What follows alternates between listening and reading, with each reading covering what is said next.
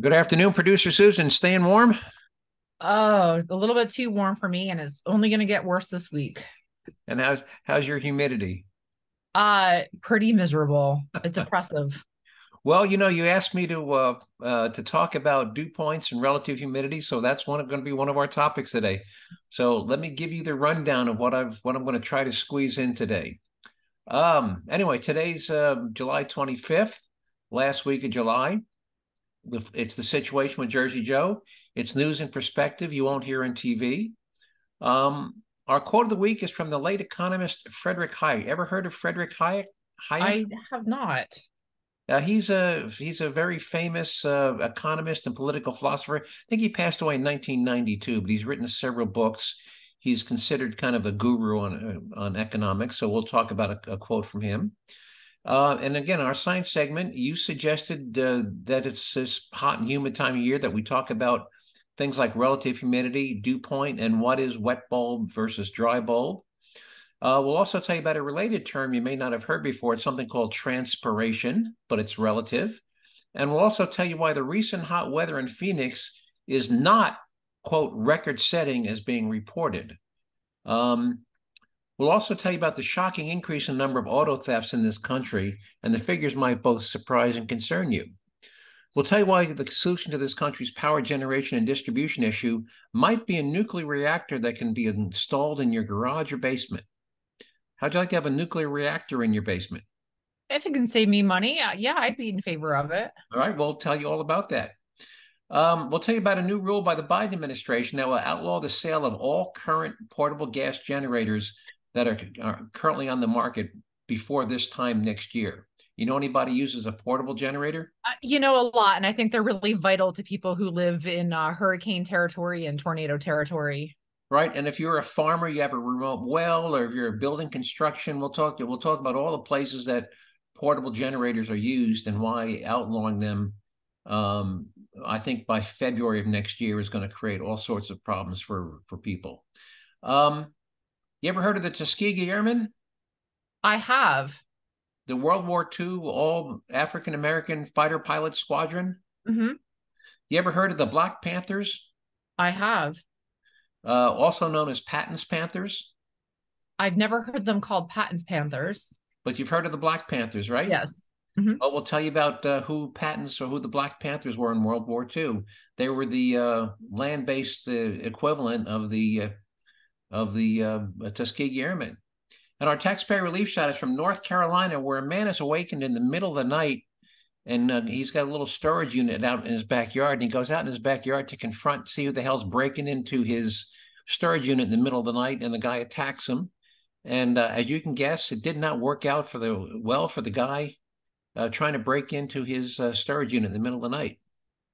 So, but that we might be able to fit all that in. Anyway, I feel like that's a light week in comparison to some of it, the it list of is, it is. topics we But we're have. going to spend quite a bit of time on the science segment because the transfer dew point relative humidity is not something I can cover in 60 seconds. Anyway, here's the quote of the week from Friedrich. By the way, it's not Frederick, it's Friedrich Hayek, and it's spelled Hayek. And if you want to Google his name and just a bunch of quotes, and he's written some great books, but here's one of his quotes. And here's his quote: there is all the difference in the world between treating people equally and attempting to make them equal. While the first is a condition of a free society, the second means, as described by Alexander de Tocqueville, a new form of servitude.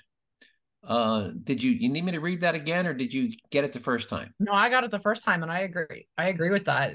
That's they're not the same, and people need to understand that. Right. Trying to make everybody equal basically is servitude. Okay, you can't succeed. We're going to make you identical to everybody else. You're all going to live in the same house. You're going to have the same income. That's servitude. So again, for Mhm. those who didn't catch it the first time, and by the way, he quotes Alexander de Tocqueville. Do you know who he was? No. French philosopher about the time of that the U.S. America declared its independence from England. So he was, and so de Tocqueville wrote quite a bit about the American independence movement, but he was a philosopher and political observer, Alexander de Tocqueville. So anyway, so Here's that quote again, and I'll leave out de Tocqueville's name just to make comprehension easier. Hayek said, there is all the difference in the world between treating people equally and attempting to make them equal. While the first is a condition of a free society, the second is a new form of servitude. And I couldn't agree more. Once you try to make everybody equal, you have to put constraints on those who would excel and rise above. So I think that's a great quote, and it really points out the difference between capitalism and socialism and a merit-based society. All right, so you want to know about dew point, relative humidity, dry bulb, wet bulb. So let's talk about the easy one first.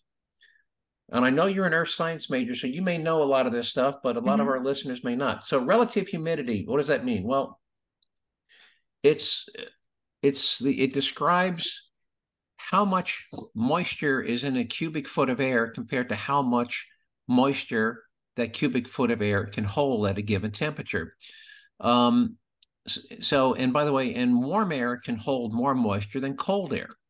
So you might wake up in the morning and they may say, you know, right now at 7 a.m., the relative humidity is 72%.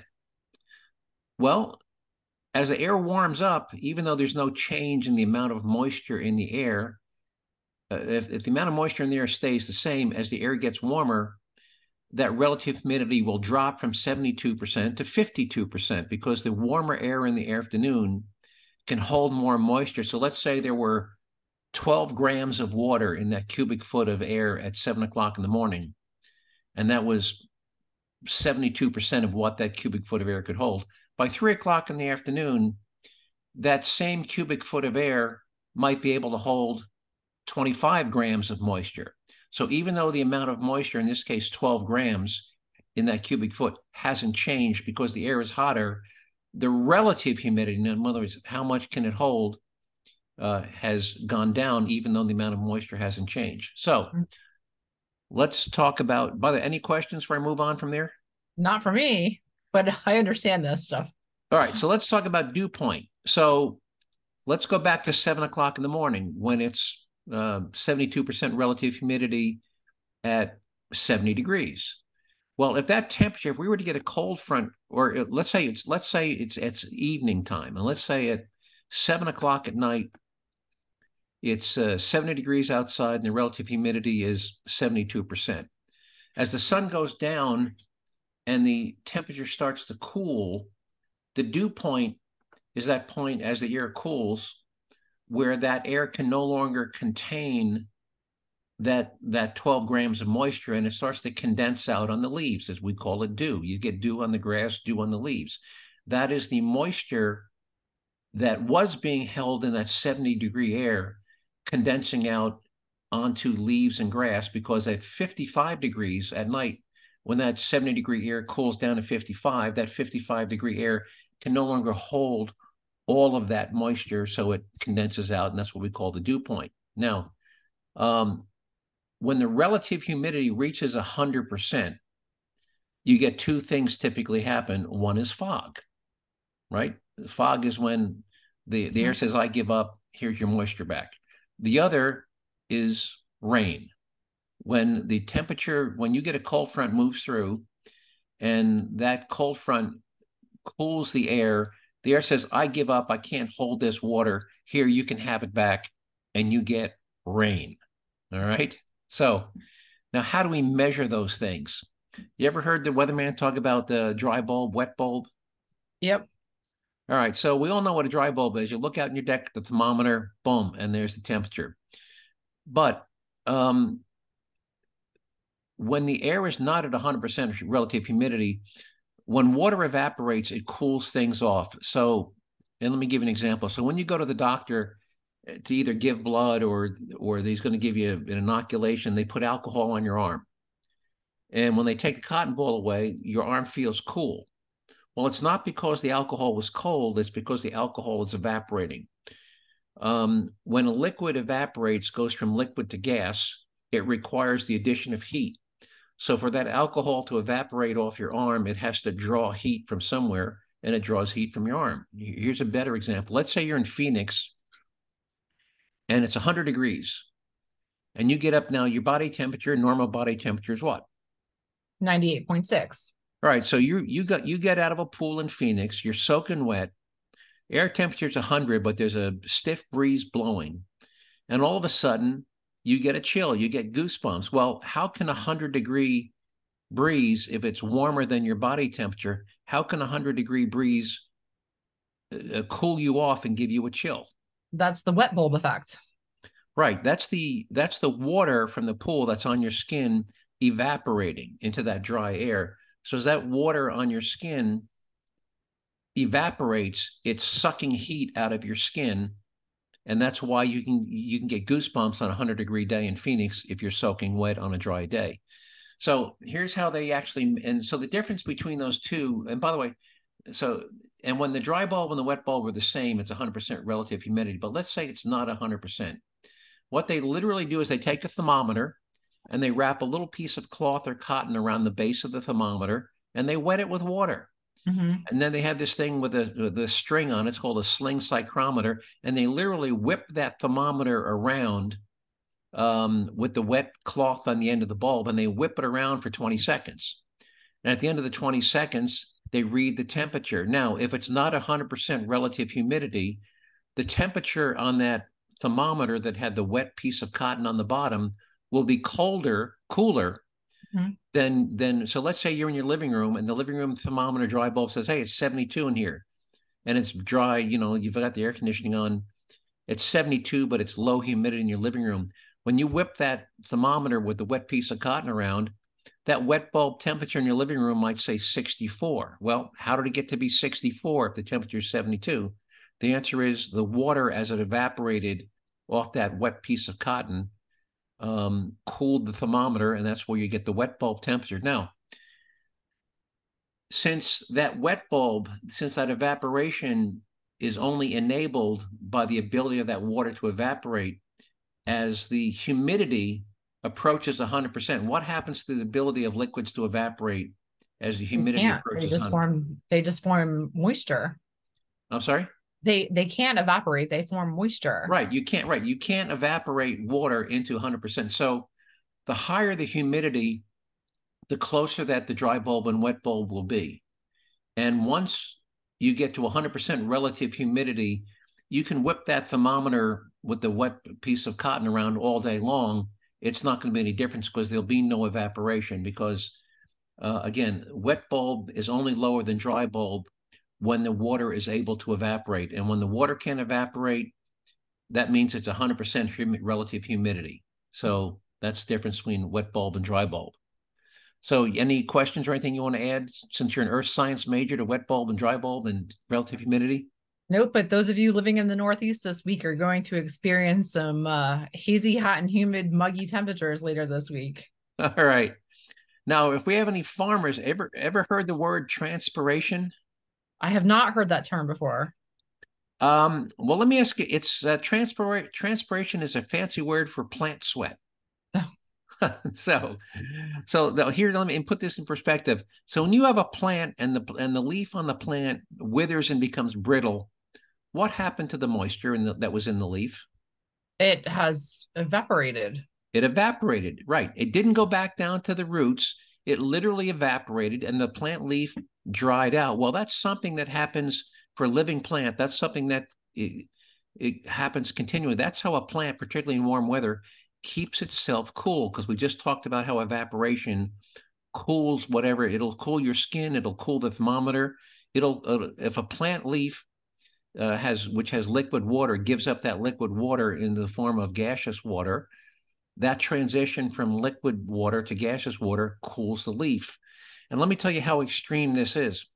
Now, 1 acre of corn. Now, an acre, for those who don't have a good visualization, an acre is only about 200 feet by 200 feet. It's like 2/3 of a football field. It's 200 feet long, 200 feet wide. That's an acre. You want to guess how much water an acre of corn will transpire? I mean, in other words, give off in a day? Oh, I'm guessing probably a couple gallons. Try 4,000 gallons of water Wow. a day. Wow. 4,000 gallons. 1 cubic yard, 3 feet by 3 feet of corn gives off a gallon. So a 3 feet by 3 feet of corn will give off 1 gallon per day. Now, if you know anything about corn, you know a corn plant can be 8 feet tall, and it's got these big broad leaves, and those broad leaves occur 3 or 4, even sometimes 5 places on that stalk as the stalk goes up in the air. And each one of those leaves, has a lot of surface area. So an acre of corn will transpire 4,000 gallons of water in a day. How's that? That's a lot of water. That's a lot of water. So let's move on to Phoenix. Have you heard any local weather guys saying Phoenix has experienced a record heat wave? Yeah, I feel like that's a common trend to hear on the Right. evening news weather Now, you segment. notice that they're not saying record temperatures. They're saying heat wave, meaning prolonged period of heat. So we're not talking about, you know, how hot is the hottest temperature. They're simply saying so many days. Well, the one I saw, the Phoenix has had more than 50 days of daily temperatures in excess of 100 degrees so far this summer. Well, is that a heat wave? Now, do you know what the NOAA is? Yes, it's the National Oceanic and Atmospheric Atmospheric. So, Association. right, the federal government. That's the official record-keeping people. So, is more than 50 days of daily temperature in excess of 100 degrees? Is that a record for Phoenix? Well, if we look at that Phoenix data, since 1905, they have records going back to 1905, which is 118 years. Right now, well, first of all, Phoenix there's not been a single year where Phoenix hasn't had some days above 100. More than a dozen for the past. So where does the current run of 58 days above 100 for 2023 currently sit relative to those 118 other years? You want to guess where those 58 It's days? probably, I feel like that might be average. Well, I'm just saying that if we look at the full year now, the summer's not over yet. But if we just say, hey, if it stopped tomorrow, where would those 58 days put it out of those 118 years? What place would those 58 days put it?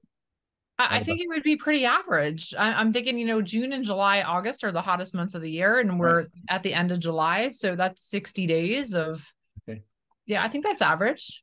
Well, yeah, and right now, by the way, if it stopped and there were no more 100 days, it would come in at 112th place out of 118, not even in the top 50%. Now, it's true, summer's not over, but even if the daily temperature in Phoenix went above 100 every day for the remainder of July, we have 6 days left in July, and there's 31 days in August, which is 47 additional days, for a total of 104 days with temperatures above 100.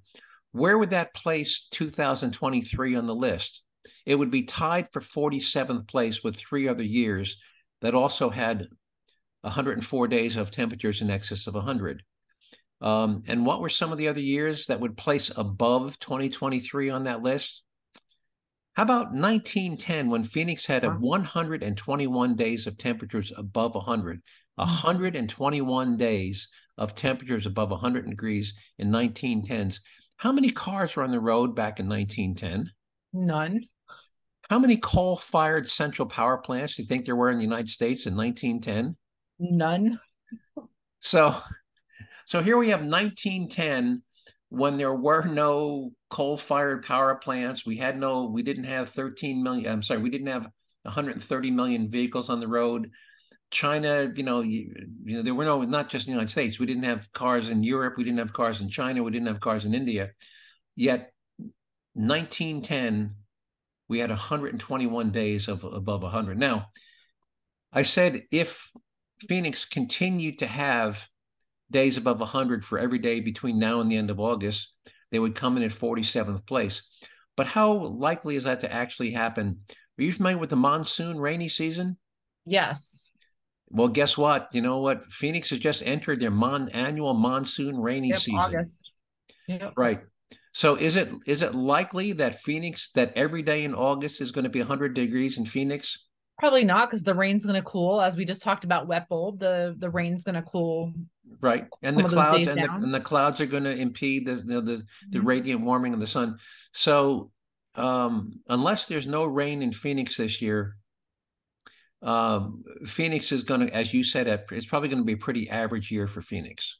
So anyway, so if and I'm gonna if anybody wants, we can, producer Susan can put this NOAA record data in the show notes. So if you have a weatherman, your local weatherman saying it's a record-setting heat wave in Phoenix, you ought to send him this NOAA data that shows no, it isn't. All right. How's any car theft news out by where you live? We're fortunate, and not a lot of car thefts, although in some particular neighborhoods, catalytic converters are the hot ticket item. Yeah, that's everywhere. Well, in addition to catalytic converters, since 2019, since the first 6 months of 2019, if you compared the number of car thefts, cars stolen in the first 6 months of 2023 to 2019, what do you think the increase has been in percentage From basis? from what year?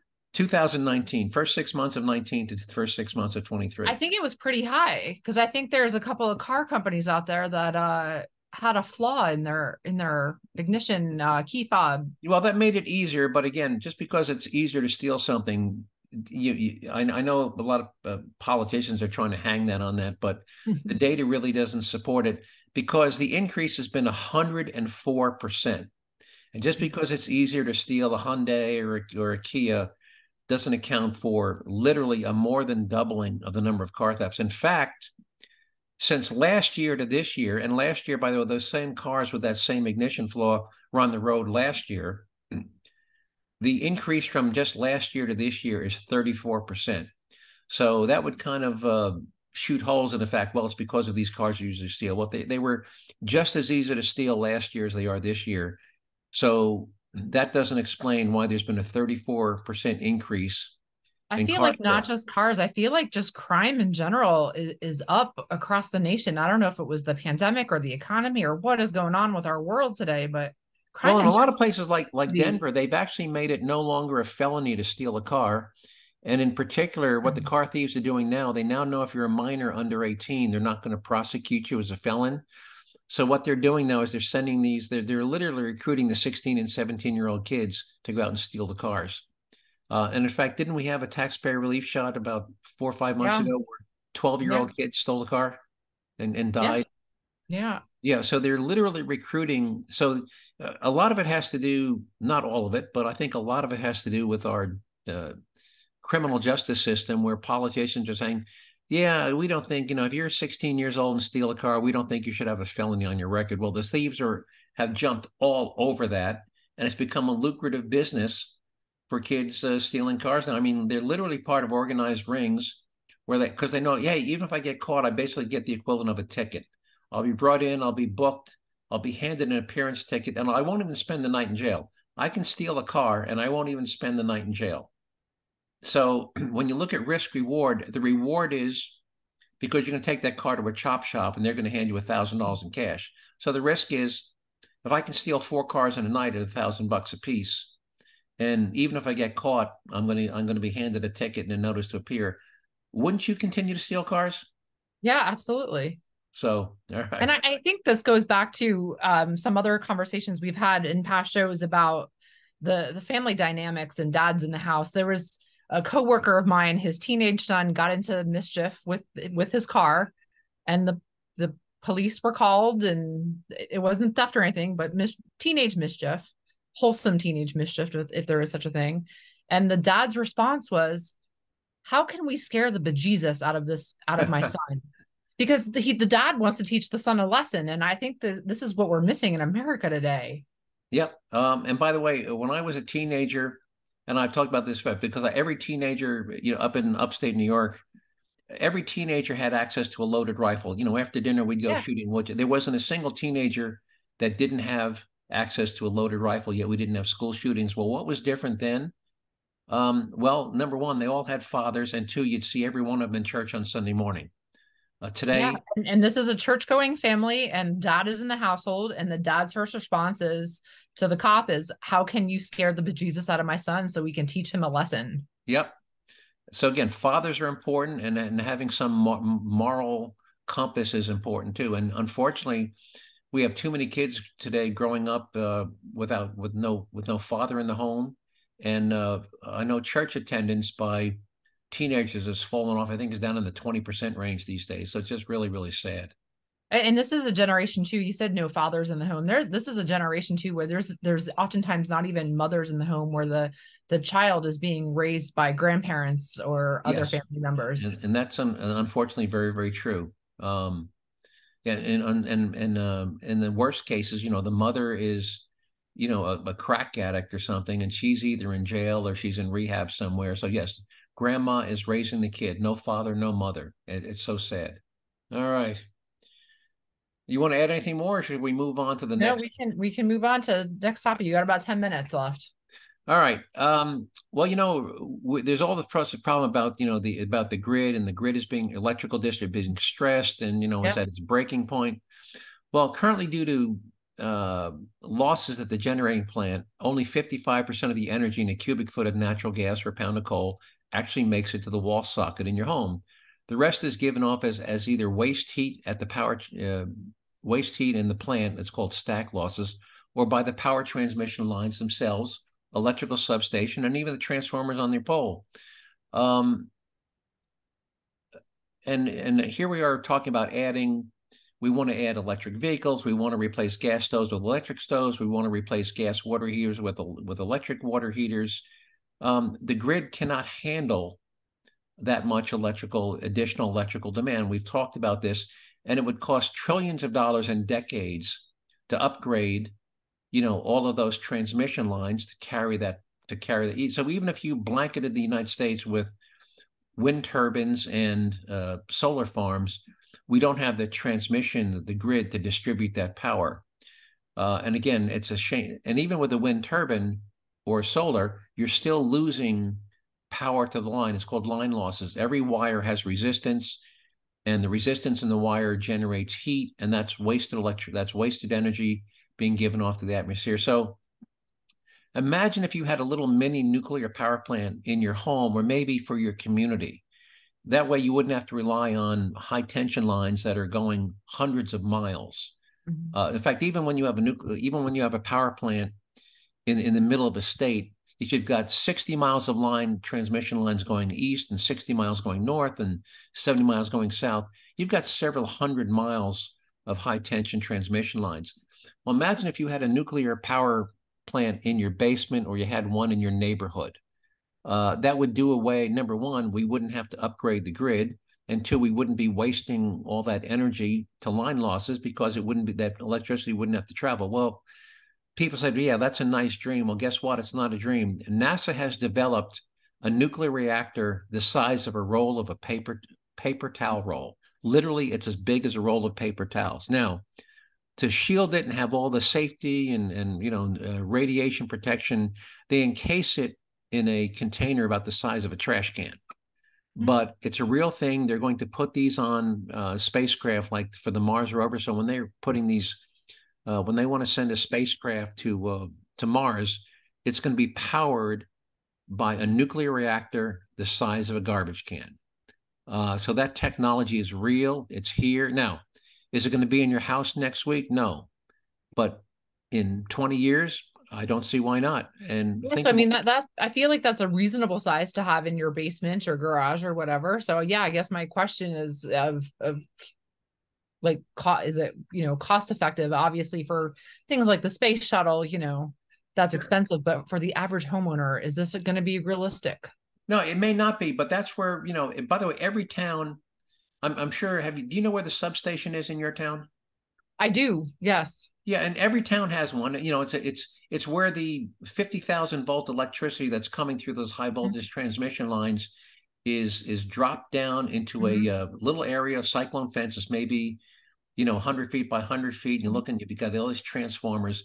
That's where that 50,000 volt electricity from the high voltage transmission lines is stepped down to something more usable, like 460 volt, and then redistributed to your neighborhood. Well, imagine instead of that substation, you had a tractor trailer sized nuclear power plant for the neighborhood. Which could be maintained and monitored and would supply power. Again, you are no longer dependent upon a central power plant, and you no longer need cross-country high voltage transmission lines.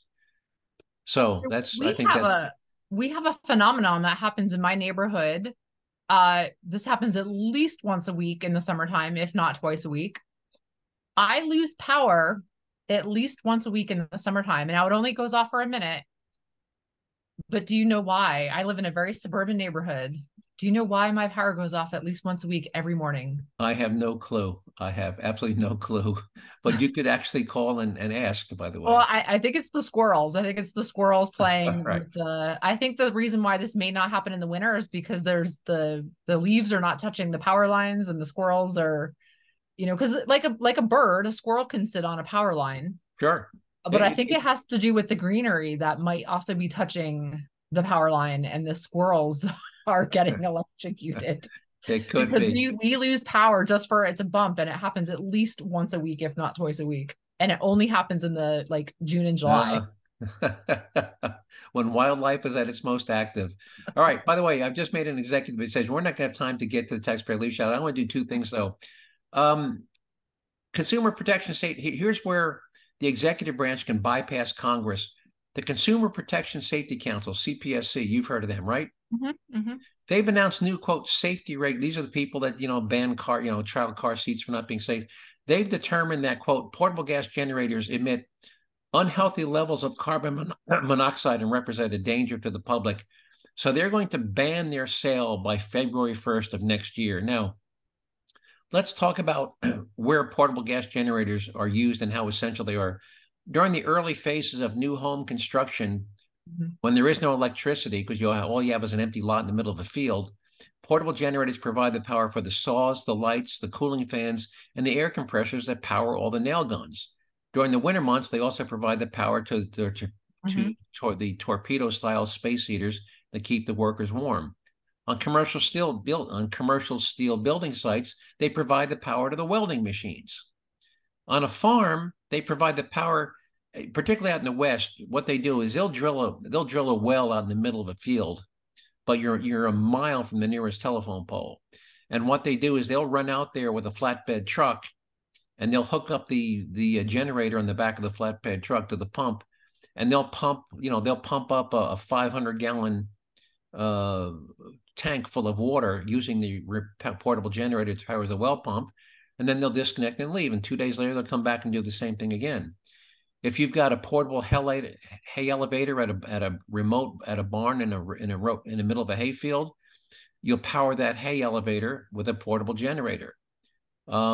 You also use it to power welding machines to repair farm machinery. If you break down a piece of machinery in the middle of a farm and you can't bring it back because maybe the hitch is broke in the middle of a field, you bring the welding machine to the machinery in the middle of the field and you weld it in the field. So that's where they're used. Anyway, so the Biden administration has decided that, they're not saying that you can't ever have them. They're just saying none of the ones currently being made meet our standards. So all of you guys who are making them, in 6 months, you have to come up with a whole next generation of portable generators. Well, guess what? You cannot design, test, tool up, and produce a next generation of portable welding machines in 6 months. Not possible. Did we just run out of time? No, we've got time to go. No, but there must have been a bad connection for a minute there. All right.